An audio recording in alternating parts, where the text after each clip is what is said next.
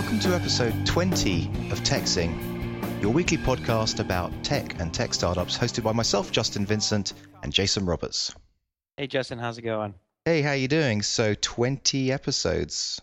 Yeah, it's kind of a marker, huh? What do you think about that? I'm sort of shocked. I was looking at my list of episodes, in my iTunes, and I was like, man, 18, 19, 20, it's just keeps on going. We still haven't got like a formula. we sort of do it differently every few weeks or whatever. We sort of go in a new direction. I think the formula is there is no formula. Yeah. The formula is to just have fun, talk about stuff we find interesting. Okay. Let's hear an update on the tweet miner. I want to hear any new paying customers this week. Oh yeah, there's definitely new paying customers. In fact, let me just send you a quick link via Skype here for you to have a look at. And for the audience at home, just go to tweetminer.net/stats and click on that. Those top six things, the top 6 lines on the stats page there are the interesting ones. So there is now 9 premium subscribers, 5 plus level subscribers, and 1 max yearly. So in terms of revenue, what that equates to, the max yearly, that 1 subscriber equals $200. The plus monthly are $5 each, so that's $25, and the premium monthly, they're $10 each. So it's about $135 a week, a month at the moment. Nice. That was up from $50? Something like that last week. I can't remember. But the only thing is that if you look at this, if you actually look at the number of customers, so there's 15 customers, 1.6% ratio. Mm-hmm. Unfortunately, I think the business model is slightly wrong. Certainly the price points. Why? Because I think realistically speaking, I mean, to make a decent living, I probably should be taking home $5,000 a month, to make a decent living from this thing.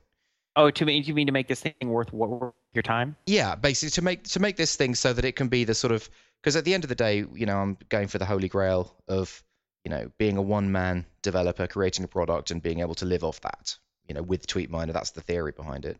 Right. Well, I mean, let's assume you did no consulting work at all, and all you did was this. Yeah. And assuming what you can make as a consultant, and I mean, you're going to make something in the $100,000 to $200,000 range, depending on how much you charge an hour, how many hours you work a month. Yeah. Right. So you're going to have to make at least, to replace that, 8 to 15, 16 grand a month, if you're entirely replacing your income with this. Right? Yeah. Okay. So I was sort of thinking on the low side then. So what you're saying is you need to be able to make $8 grand a month. Yeah. Let's just go. Let's say $100,000 a year, right? Let's say conservatively that's all you're really trying to make. Okay. So $100,000 a year is a point where you're not getting rich, but you could do this rather than work a job or consult. And $9 grand a month. Is that $9 grand a month? Is that what it is? Yeah, about $9 grand a month. Yeah, so that's going to be $108,000 a year, like about between $8,500 and $9,000 a month. Okay, yeah. So that's even more than that. So that's really, when you put it that way, I suppose I wasn't thinking of it that way. I was thinking that I would always do some sort of consultancy work on the side. But if you put it that way, which I think is what people would like, they want to retire, right? They not retire, but you want to just focus on that one business. Yeah, you want to focus on doing what you enjoy doing. I mean, there's a certain amount of enjoyment in helping other people build stuff, but it's not nearly as much fun or rewarding as building stuff that you want to build, your own ideas. So, I mean, if you think of the 37 Signals as the sort of iconic example of it, is they were a consulting company and then they started Basecamp, and I think it took them like a year and a half before they were able to completely throw out consulting. I'd have to look that up on the web, but I think I remember that being something like 18 months. And now that was also supporting more than one person, so maybe they had to support 3 or 4 people. I don't know. So that means it would have to make considerably more than 8 or 9 grand a month. So maybe. I mean, so looking at these stats here, so we've got 911 people registered. We've got 15 customers, which is 1.6%, and we've got $135 revenue. So to create the kind of revenue that we're talking about, and an interesting point is this is the revenue before the affiliate cut. So to create $9 grand revenue, there would need to be 60,000 users. right? And that's before the affiliate cut. And the affiliate thing is very interesting because if you look at the affiliate signups there, the affiliate thing, like bearing in mind that TweetMiner has now been up for the guts of 2 months, Right. the affiliate thing's only been up for 7 days, and it already accounts for 15% of the entire user base in 7 days. So what we're saying is that any of the paid signups via the affiliates, that's 50% of your revenue gone right there. So it's not going to be very long before the affiliate sign up is, completely overtakes the normal sign up. Well, then you might think of raising your price a little bit. Well, but based on those figures, it means that it would need 120,000. Like, so if affiliates are getting 50%, and just if you just ramp it all out, basically it's going to need 120,000 free subscribers to equal 9,000 revenue for me. Right. Which to me sounds like I don't even know whether the $100 a month server would support 120,000 people. I'm guessing it wouldn't. I think you'd probably have to pay significantly more than $100 a month to serve that many people, because every day. The other thing is every day at the moment with 1,000 people, 100 people actually use it a day. So if you just times that by 120, so it's going to be 12,000 people a day. Right. Yeah, you would probably have to upgrade your bottom line cost would have to increase certainly. Maybe more than $100. Maybe it would be $500 a month or something, but $1,000 a month. But so I'm thinking the minimum plan needs to move from $5 to $20. Wow. Huh. $20 a month. Yeah. Now, are there similar services in the space? I mean, I don't mean they have to do the exact same thing or necessarily competitors, but that charge anything like that in their. Well, there's CoTweet, there's CoTweet and Hootsuite, and interesting enough, I just just found out this week that in fact Eric Woodward was telling me this, that he thinks Hootsuite has about 10 people working for them. Eric from Trim. Yeah, Eric from Trim. Yeah. Who we interviewed in what episode? What was that, like 14 or something like that? Or 13 or something. Yeah. So he wow. So is that off of revenue or is that off of like VC investment? Oh, VC, I think. Then they're all free. These other. I mean, I think I'm the only one that's actually charging.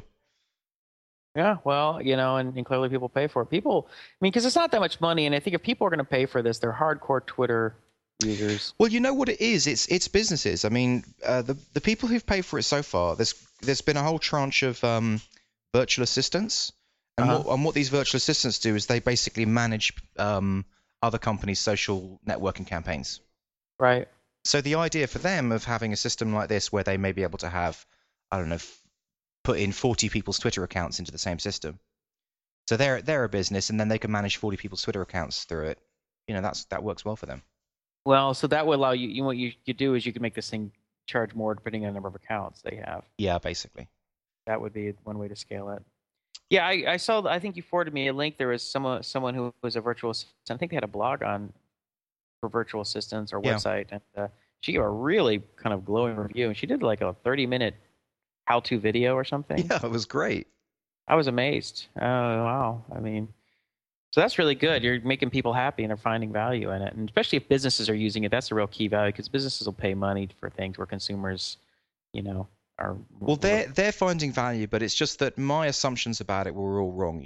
I just thought that the sign up, if I had it, I guess what I thought was if I had it at $5 entry level, that the sign up rate would be 5% kind of thing. And that was just clearly wrong. Amazingly, it's exactly what we described last week. It's 1.6%. So yeah. So and it's weird. I mean, I've just got this sneaking suspicion that whatever price you have it at, as long as it's within reason, it'll probably stick around 1.6%.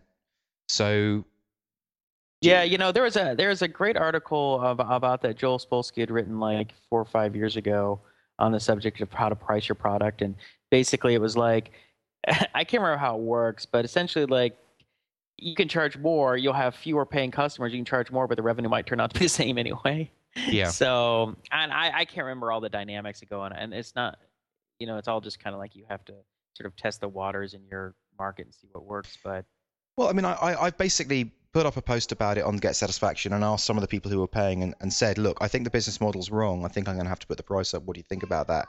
And everyone said they didn't mind. So I think, Yeah. it's just a question of getting to the people who are going to find this valuable, really. Well, and you can grandfather in the people paying for a year or whatever, the people who already paid say, look, I'm going to raise prices, but you're grandfathered in for X period of time. And the, yeah, I mean, if you're like, if essentially what you're saying is, I need to raise the price, otherwise this isn't a business for me. And if they're like, no, if people don't want to do that, then like, fine, then the product's going to go away eventually because it's just not going to be worth my time to Yeah, support it. yeah, Prove it. exactly. But Yeah. I can make this thing, I can continue to improve it and make it really great. I mean, he's like, what you're seeing here is just the beginnings, and there's all kind of things we can do with it. But I have to be, I have to believe that there's a revenue stream that just is worth my time. Well, the other thing is, let's say it did go to the sort of 100,000 free user mark. I mean, I guess what I could do, although it makes me shudder to think about it, is put advertising in the free users.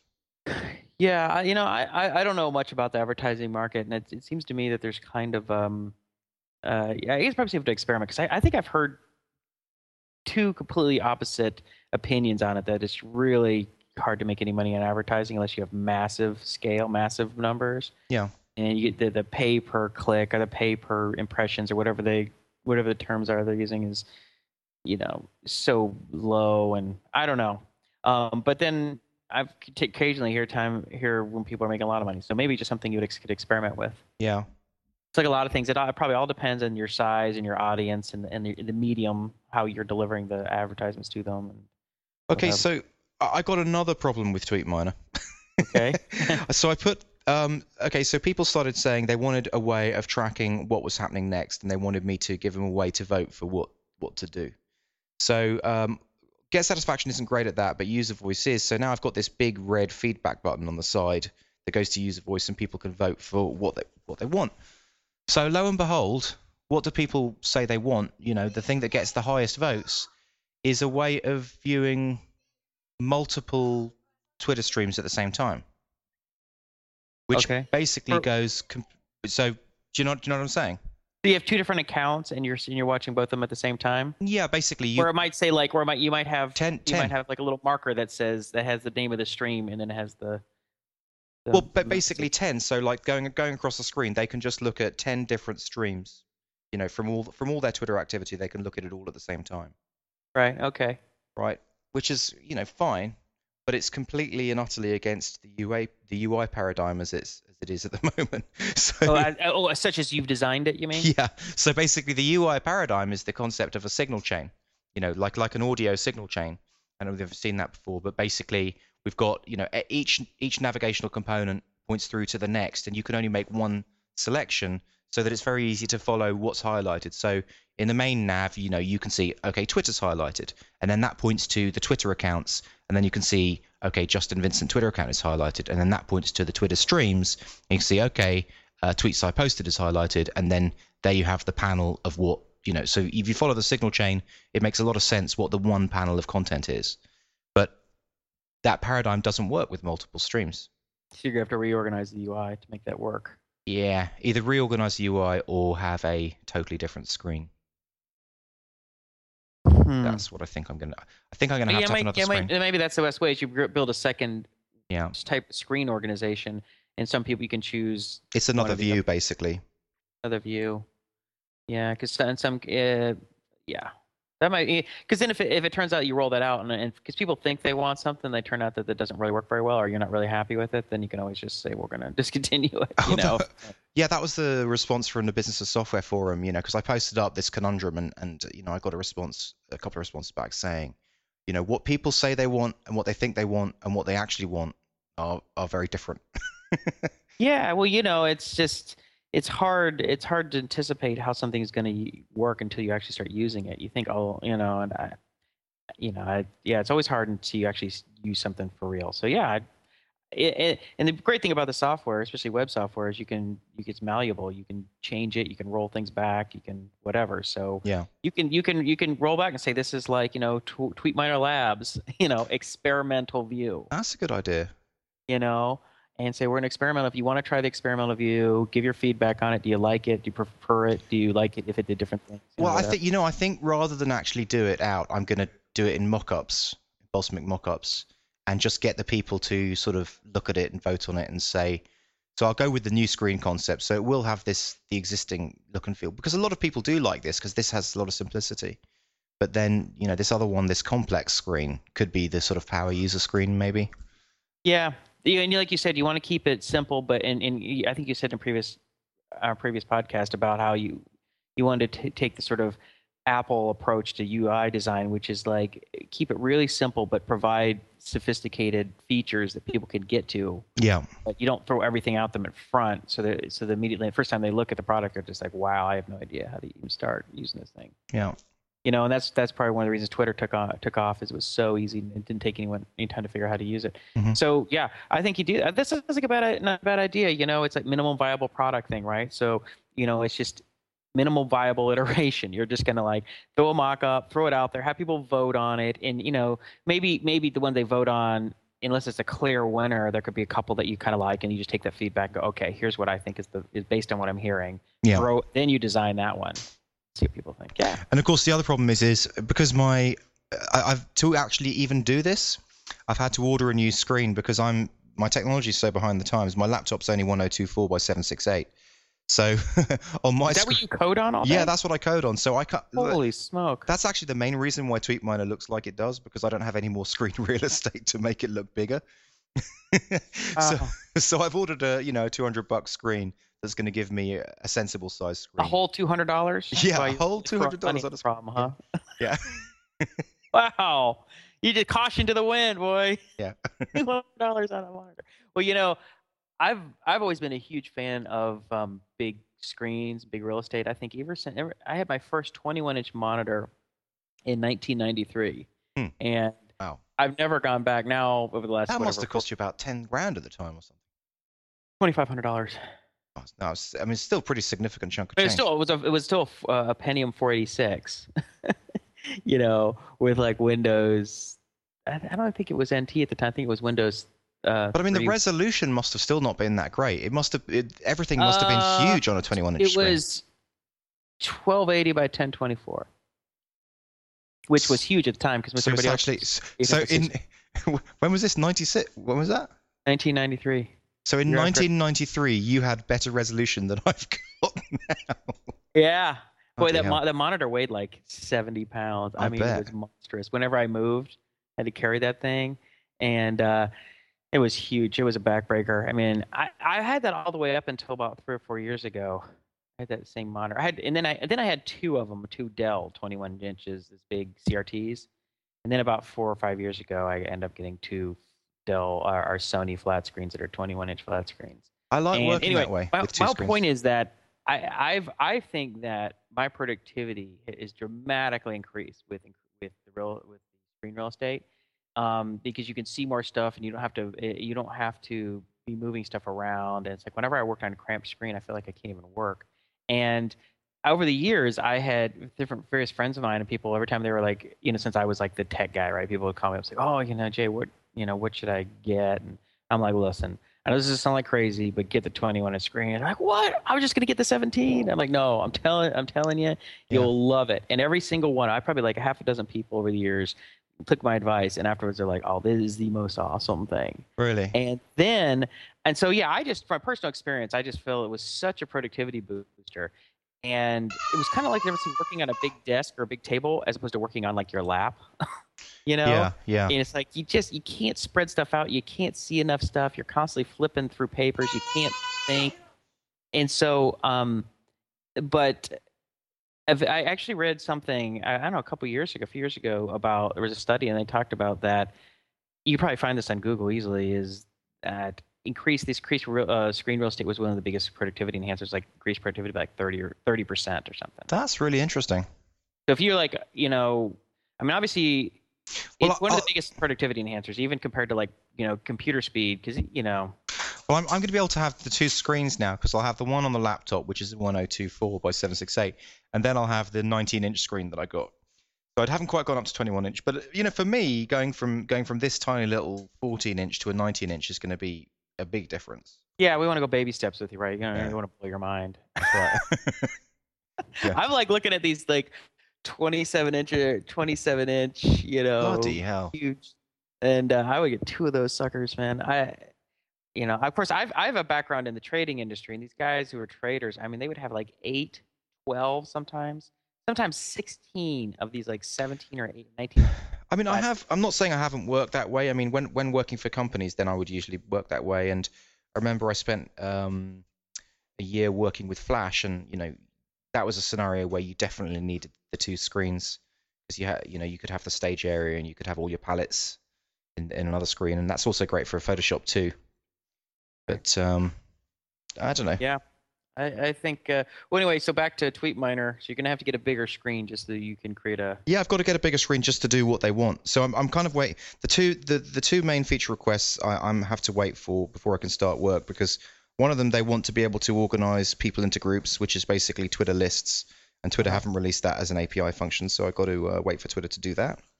And then the other thing, because I could do my own implementation, but what's the point when Twitter have an API coming around the corner in like 2 weeks? Right. So waiting for Twitter on that, and then I'm waiting for Amazon on the screen. So. Right. Yeah. So we're at, Well, I think that's cool. How many hours a day or a week are you spending on working on this stuff? really small. I mean, and this is what makes me laugh about Hootsuite, who have like 10 folks working on it. And just even the idea of me being in competition with them is crazy. I mean, I'm spending about an hour a day on TweetMiner max. Yeah. See, I see. Here's the thing. I mean, and this isn't like groundbreaking statement. I mean, the Mythical Man Month, the book of Mythical Man Month talks a lot about this, but I don't know. You have such diminishing returns with a lot of people because you have so much time gets spent with organizing and communicating and agreeing and all that kind of stuff. If it's just like one or two people, Yeah. and especially assuming they're like sort of experienced, highly productive developers. I mean, you can get a ton done in a small amount of time. Yeah, you can. And this whole thing of like, oh, we got like 5 developers or 10, or we got a team in India and a team in China and a team in Wisconsin and a team in Ukraine or whatever. And you're like, well, I getting much done? No, not get anything done. It's just, I don't know. I'd much rather have just, 1, 2, maybe 3 hotshot developers and just do it and not have with all the overhead of all these people. Yeah. I know. It doesn't surprise me. It doesn't surprise me that you can beat them. I think Well, okay, I'm not beating them. I wouldn't say that. I mean, they have way more people using their system than I have using. Well, let's put it this way. Let's do it this way. The amount of hours that you're putting in compared to the amount of hours that they're putting in aggregate on their system and what you're able to deliver compared to what they deliver. So one guy puts in an hour a day versus their 10 people put in hours. I am sort of more in. I mean, the other thing is I'm in maintenance mode now. Like, so what I did was I set aside a couple of weeks where I really worked on it and got the bulk of it out there. And now my hour a day just goes towards essentially maintenance and just doing very small updates. If, for example, if I was going to do this multi-stream update, that would probably take me, a weekend of. I guess it would take me like 20 hours over a weekend, maybe 25 hours to do that. To do what? To do what? To create a new screen that has multiple streams. Yeah. Well, just think about this. I mean, how many hours do you think it would take that 10-person developer group to do that? Well, that's interesting. Yeah. I mean, they'd roll it out in like a month, at most. I mean, at least they would just meetings about it, mock-ups and experiments, and it's just. Well, and probably more testing. Whereas I'm just going to throw it out untested to the entire user base. That's fine. Yeah. I mean, it's fine. But then you get real data, whereas they get this sort of like fake data because some of the people internally like it or don't like. You just throw it out there, and you know what? These people who it's experimental, they're your power users. They know it's an early product. It's like they know swim at your own risk. I don't know, man. I'm totally down. I suppose given that I'm being radically transparent, right, and everything's out there, I suppose that Hootsuite and CoTweet could use my data to enhance their products. And they may later. Right now, you're so small. You're probably not. They probably wouldn't. Well, this hey, just imagine oh, this guy has 9 users. 9, they're like, oh, give me a break. That guy's a joke, right? Yeah. And you're gonna. It's just ego. First of all, they're probably you're not on their radar yet. You know? That's true. It might pop up on their radar in 3 to 6 months, and then they'll immediately dismiss it because it's so early. Yeah. And then when you do finally start, eating, having a sort of a sizable paying user base, then they're Yeah. gonna be like, oh crap. But I don't know. Yeah, but people. I think you can make it. You can, whether being radically transparent or just sort of vaguely transparent. Yeah. You can kind of glean how big companies are basically by how many employees I have, by a lot of things. So it's like they're not really fooling anybody. I mean, like 37 Signals, I'll keep using them as an example, but you know, you could probably sit down and probably guess on a piece of paper kind of what they're making, just on the little hints and things they've said over the years and stuff, what they're making Yeah. per month. Have to go out and say it. So they're not fooling anybody by, oh, we don't like to talk about numbers. Like, dude, I could probably get within a 30, 40, or at least half an order of magnitude. Well, I mean, Peldy pulled away from radical transparency because, well, let's just say he doesn't make it obviously transparent anymore because he's earning too much money now. Like he's embarrassed by how much he's earning. And That might be fine. I mean, maybe that's not fine. only When you that, start but making also million, he's sort of worried about, if you disclose those figures publicly, then essentially you're setting yourself up as a target. If you're doing really yeah, well. yeah, because I mean, I understand that. I guess once you get to a certain size, it's like, then it becomes bragging, I guess, for one. And he's kind of a humble guy, he seems to me. Yeah. And so I could see how he'd be very uncomfortable. I mean, it's one thing to say, "Hey, we made $2,000 this month. We're really awesome." So saying, "Hey, we made 50 grand this month." He's probably like, "Oh, Yeah, exactly. I feel kind of like an ass," Yeah. I mean, it's sort of uncouth to be talking like that. So the radically transparent, at least in terms of numbers and stuff, probably works to a certain size, at which point you could probably say, okay, we're not really just sort of micro startup anymore. We're making real money. And because I mean, the point of the radically transparent thing is it's to give people who are starting out the idea of what that first phase is like, because that's really the important part, right? It's like when you're getting from zero to sustainability, that's where it's really interesting to know the figures. But then once it's beyond sustainability, then yeah, whatever. Yeah, it becomes it's probably less of a story, but it's also more of a story right now too, right? I mean, it's more interesting to see, will TweetMiner make it?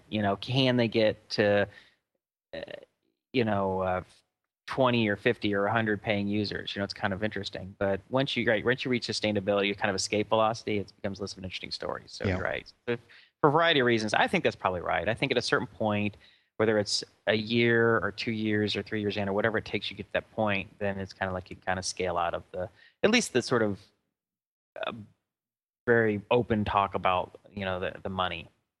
Okay, aspect. enough about TweetMiner. What's going on in the world of Jason Roberts? Oh, let's see. It's my continual thing about juggling a lot of different projects.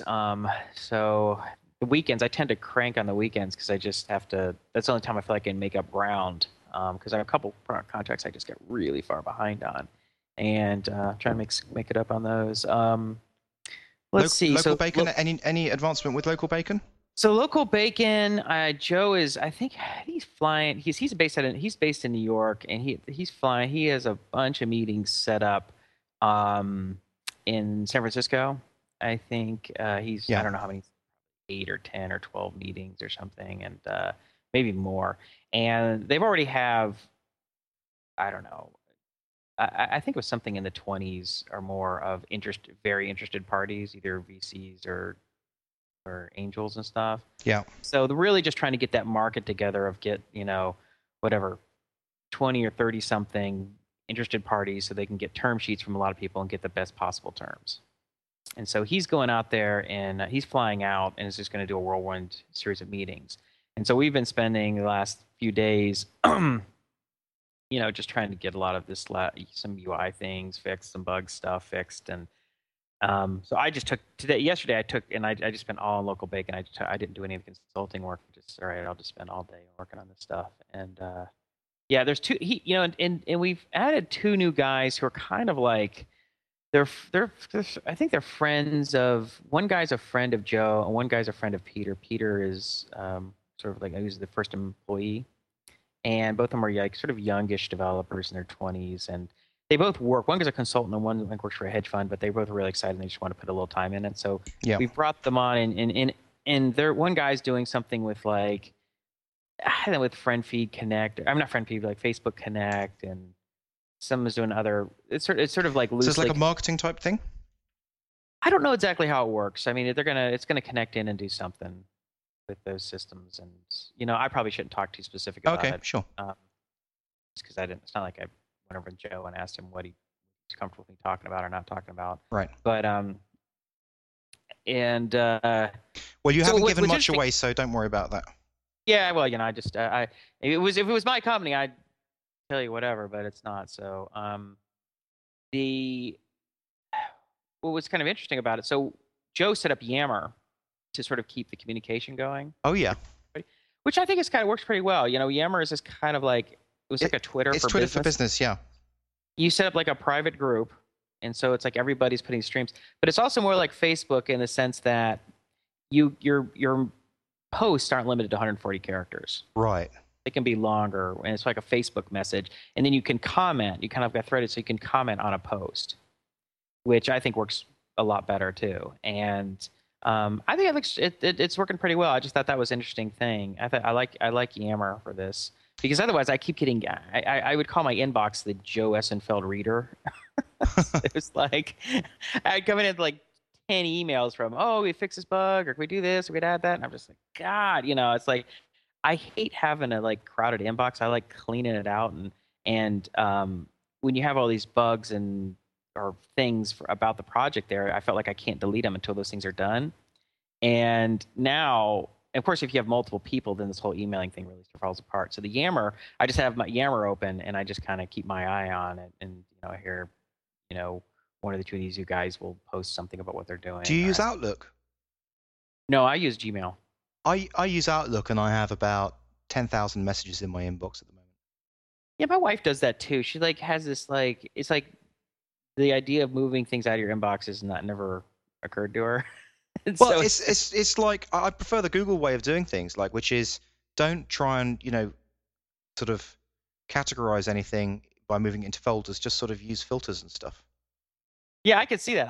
I just like to I just like to get everything out. It's kind of like a to-do list, so it's like I scratch them out when it's out of my inbox, it's deleted. So do you have a basically a blank Google inbox? I hardly ever get down to blank, but I usually it seems to hover around 3 or 4. There's like That those is are those things incredible. that it's going to take me a week to knock out, or there's some message I just haven't gotten back to, and it's like What do I you have. do with I mean, where do you siphon the messages? Well, if you just say archive, it just goes out of your inbox. It's still searchable. Huh. I can still add a label. So like in Gmail, they call them labels. So same thing as a tag or a category, right? And so if it's something like I really, I need to make sure I keep track of this. Like for instance, I'm on the board of the homeowners association for our condos, and there's all these emails about variety of things going on between the board, and I need to make sure that I can go back to those if there was some kind of document or something. So I just label HOA and I can come back later and look at it. But Okay, I've just that way I feel completely comfortable just getting out of my inbox. So I know I can retrieve it easily. I've just opened up Gmail. I've got 17,224 in my Gmail inbox. Nice. We obviously Yeah. do Gmail in different ways. Right. Well, so anyway, I guess probably with most products, right? Everybody finds their way of using them, despite what the developers thought or anticipated how people were going to use them. Yeah. But yeah, because you think about designing something like this, you probably think, people are not gonna leave stuff in their inbox. They're always gonna move stuff out. But why would they leave them in there? I thought the whole point of Gmail was that you left it in there and that it was just a searchable system. I think what they say is they had an archive, like there was no specific delete because they're Right. saying why delete it? We give you plenty of space, just keep it and you can search it. So but they did introduce a delete, so you can specifically delete something, look for something you just like. Let's say So many people probably wanted it, It was sort of illegal or unethical or inappropriate. Like, I don't want this associated with me. I don't want it in my, whatever. I don't want this around. I delete it. Get it out of here. But we're generally just archive it. Have I ever told you that my Gmail, justinvincent@gmail.com, there's some other guy called Justin Vincent. I don't know whether it's the famous football player or someone else, but there's some other guy who basically buys things online, and he gives my email address as his sort of purchaser email address. Weird. And so I keep on getting receipts for all these things, like like he'll buy a tractor, or or like a power jet, or even a mobile home. But but but this week I got a receipt and a UPS a UPS shipping thing for, let me just say, it was a basket full of sex toys. Nice. Why don't you email this guy and tell? Do you know his real email address? I don't know. No, I don't. There's no way of going to him and say, "Hey, listen, guy, quit, sending your crap to me." Yeah, I don't know, but it was kind of funny to have a look in my inbox. My wife saw it and was like, "What are you buying?" What are you doing while I'm at work? This is not. That's funny. Hey, listen, there's another thing I wanted to bring up. So I told you we Okay. brought these couple other guys on, and they're just sort of working part time on these sort of sub projects, these small projects. A couple of other guys, sorry, I don't get you. Yeah, and so now we got to like get some kind of source control going, because like at Sorry, this point, I missed the beginning. I didn't quite get the beginning. well, What are you so talking about now? we brought on and local bacon. Oh, right, yeah. Joe brought on these two other developers who want to contribute, and they're not full time employees or anything like that, but they're working on these sort of small projects. Yeah. And so now it's like we need to start getting some kind of a source control going, right? Because I always joke about how I don't really use source control because it's just Yeah, me. yeah. I just make copy things to backup directories. Which, by the way, I had read something recently about how Linus Torvalds never used, after a long time, never used source control, that he would just stick it in a tarball and save it, and that was good enough for him. I was like, yes, exactly. But anyway, so now we do. I mean, source control really becomes important when you have more than one person, obviously. Yeah. Backup directory is fine with just one person, but so I'm kind of thinking like of doing the whole Git thing. I mean, because it's like, Yeah. some people don't use Git because it's like it's sort of foreign. It's not. It does things differently than people were used to using, say, Subversion or something. But for you, it's new. Hey, I mean, if I got to learn, whether it's Mercurial or Subversion or Git or whatever, it's all going to be a learning curve. So I might as well pick whatever's the coolest, latest thing. Right? Yeah. I mean, even if somebody was going to learn a programming language, you'd say, hey, you should learn Fortran. Like, Yeah. hey, you should learn COBOL. It'd be like, you might have to learn Python or Ruby or something. What's the latest, coolest thing? Might as well be the latest. So are you anywhere down that path, or? No, I just threw it out there on Yammer. I said we should do something. I think we're going to do something in the next few weeks. I mean, these guys are kind of siloed off in their own little code base, their own little thing, so they're not really totally integrated or anything. So it's not a big deal, but it will become a bigger deal. And what we finally did, because I was editing on essentially the live site, like I told you, I didn't have sort of like a production dev test, breakdown. I mean, I've always done that in the past. With Prezo, I had dev test and production, but at this point, it was just because we had that many users, and it was just things were moving so quickly, it was just sort of flying really loose. But now it's like, okay, we really need to so now we have a test version. I think we're gonna have a dev version, so we'll have now we're starting to get a little better organized, right? Dev, test, production, source control, all the things. Hey, did you use PayPal Payments Pro to do it? I don't know. I mean, I know it's PayPal payments. I don't know if it's. I guess what I'm saying is the payment journey integrated into Local Bacon, or is it? Do you pass them back to PayPal?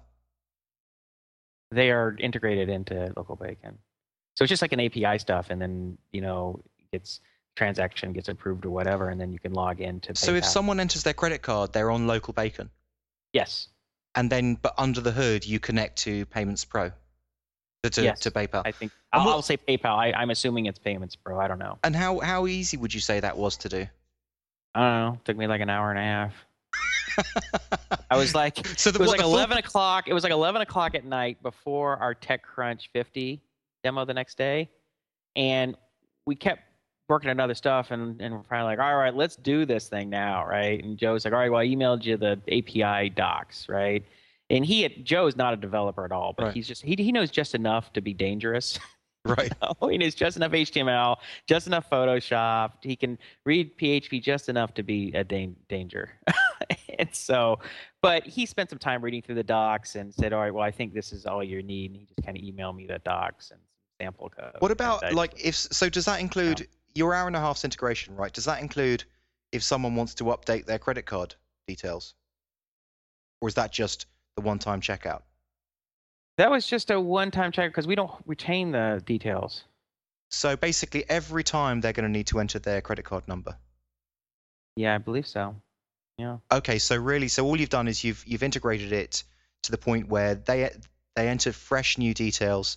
It then pings PayPal, takes a payment, takes a charge, and that's it. So it's not sort of completely integrated in the sense of it understands who they are. It can instantly make a new payment because they have this thing called reference transactions with the Payments Pro, and what you can do is you can sort of store the reference number of the last transaction, and then if they want to make a payment again, you don't store any of their details, but you just click a button and it sends through that reference ID from your website, and then it pays them again. We don't do that. We just have a one time, but that sounds kind of cool. Okay, that's interesting. But it's interesting that you at least you're able to get it up and running quickly. Did you use the sandbox, or did you just how did you test it? No, I don't think so. Yeah, no, that's you know me. I don't do sandbox. Push it live. Well, you figure it's like. Well, how did you test the first payment? You just paid. Joe was like, "Here's a credit card. And we're making $1 payments." Fantastic. We probably did like 10 or 12. Then it was screw up. I did that mostly because when it works, it works. Once it works, it's fine. It's usually it's like it's not going through. Why is it not going through? Yeah. Oh, the country code is wrong. Going through. Oh, why? And then you just get it. I mean, I've done that before with like 50-cent payments, and after I don't know, like 15 of them for the debugging, my credit card company called up and said, "Sorry, we're canceling your card because someone's doing suspicious activity on it." That's funny. Yeah. Yeah, but it was very straightforward. I mean, it was very straightforward. So you've hooked into them, right? Or are you not using? Well, I've hooked into. I mean, TweetMine is hooking into PayPal, but it's not the Payments Pro. It's what happens is you basically on your server you set up like some unique session. Well, basically transaction ID that's your own transaction ID. So say it's 1, 2, 3, 4, 5, right? Then you send it off to the PayPal server, and they've got a field called custom. And in that custom field, you send your transaction ID, right? So it goes to PayPal. They're then completely on PayPal. They log into PayPal, they make the payment, and then finally they click return, and then they come back to your site. And when PayPal sends them back to your site, it sends them back with the custom. So that's how you know how to hook them up to the sort of, let's say, stub record that you created. Right. Well, that's cool. And so under the hood, PayPal connects to what's called IPN, the instant payment notification. And PayPal says tells your server under the hood, it's like this is their server to your server, so like no clients are involved. And it says whether the transaction was successful or not. So basically once the client has been directed back to your site, you've already had this instant payment notification, so you can then tell the client whether thanks a lot for registering success, or oh no, there was an issue with PayPal. Right. But it sounds like the journey that you've got is sort of a bit better because it's all totally within your site. Yeah, I mean, like I said, it wasn't any effort. I mean, you could do it while you're watching TV. I mean, actually, in an hour and a half. That's really interesting. Just do it. I mean, it's not a big deal. I'll even email you my sample code if you want. I mean, yeah, I'd appreciate it. I mean, I'd appreciate just at least talking through maybe off air. Yeah, I'll email you. I can paste you probably like 50 lines of code. That's pretty much all you need. Fantastic. Really easy. And I do it through like an Ajax thing that goes back to my server, and then the server makes the API calls. And wicked. Yeah. So a couple things I wanted to mention. Because we were talking yesterday on the last podcast about the Not Invented Here. Not Invented Here, and so I reread Joel Spolsky's. He wrote a blog post or essay at some point called "In Defense of Not Invented Here," and he brought up the Excel example because Excel had their own C compiler, and they would say their whole mantra was find the dependencies and eliminate them. Yeah. And they would not depend on all this other stuff. And basically his sort of statement is that, look, if it's not a core business function, don't build it yourself. But if it is your core business function, if your core really is your core, do it yourself. Yeah. Own it, understand it, and if you can't build it yourself, then maybe that should be your business. If you're less competent than other people, at doing your core business, then maybe it's not the best thing. And like when I told you I was building my own object relational mapper and my own code generators and my own, a lot of stuff like that, I'm like, this is all the core of what I'm doing. So I need to understand it. I need to be able to extend it. I need to be able to improve it, at the deepest level. So It's funny because, the one thing in TweetMiner that I haven't built is the library that connects to Twitter. And the one thing that causes me the most problems is the library that connects to Twitter. right. Well, see, that's the kind of thing that like you can lean on a library at first, and then that'll be the kind of thing you're like, all right, screw it, I'm just gonna replace this and write my own. Yeah. I mean, you could just at point just take a couple days and then write this awesome version of yourself that then you can improve and maintain and and keep it from screwing up. And I just listened to a sort of video. It was a guy something Taylor, I think. Brett Taylor, I think he was on Tornado, which I think is like a web server that the friend feed built for their own use. Oh yeah. And Brett, he was a co-founder along with who's the guy Bouchelet or whatever his the guy who wrote Gmail, the guy who started friend feed. To know. What's his name? Well, anyway, I think this guy was his co-founder, and so he's giving a talk, and one of the things he was saying is like, he's like, I hate using big complex frameworks, big code that I just can't look at and understand. He's like, I look to libraries, I like one file that I can look at and understand. If not, I'll just write it myself. Yeah. I'm like, again, that's what I'm saying. It's like you kind of hear these conventional wisdom. It's like, and if you take it out of context or you don't really understand when it's appropriate to borrow or use other people's code versus write your own, then you just go on assuming that it's always a bad idea to write your own if there's a library out there that does it, even if it doesn't do it well or if it's complicated to understand it. And essentially, I think what people who are really in the trenches who write, who need to write really efficient, robust, quality code that they understand, the libraries that use, they're not going to use these big, humongous frameworks. They're going to simple things and then build the core themselves. I mean, for me, because their ass is on the line. It's like something breaks and so it's based on this framework that has 150 different files, and you're just like, I don't know what the hell's going on. It broke. Well, for me, it's the opposite. Like, I mean, I've always written my own, and it's only after years of doing that I've finally stubbornly realized why it's actually kind of useful to use other people's code. And it's once you've written your own framework and template system, and you've done that a few times, then you sort of understand it, so you can use someone else's and you'll have a fair idea of where to look under the hood of theirs. But also, because it is actually a project that they're doing, they probably would be putting in some other more interesting stuff that you may not have had time to do in yours. And yeah, there's been a couple of times where I've used someone else's code and I've been like pleasantly surprised that it has this extra stuff that I couldn't be bothered to write myself. But I think it just depends. I mean, it really just depends. If you can find a library that is really solid and does what you need to do and you understand it, then use it. Yeah. Absolutely. But if it doesn't do what you want to do, or it's really complicated and it's very hard for you to understand, and you're having a hard time deploying it and you're having a hard time configuring it, and you just can't seem to get it to do, then don't worry about it. Write your own. Okay, here's an example of a great kind of library to use of someone else's. Right. Okay, so for me, frameworks and maybe database abstraction layers I've done those myself, and that I've preferred to do it that way. But say, for example, I want to write a script that's going to connect to Gmail, and it's going to pull down everyone's addresses. Like, it's actually a lot easier and faster to use someone else's because there's so many intricate issues. And the good thing is that script's really confined to one function.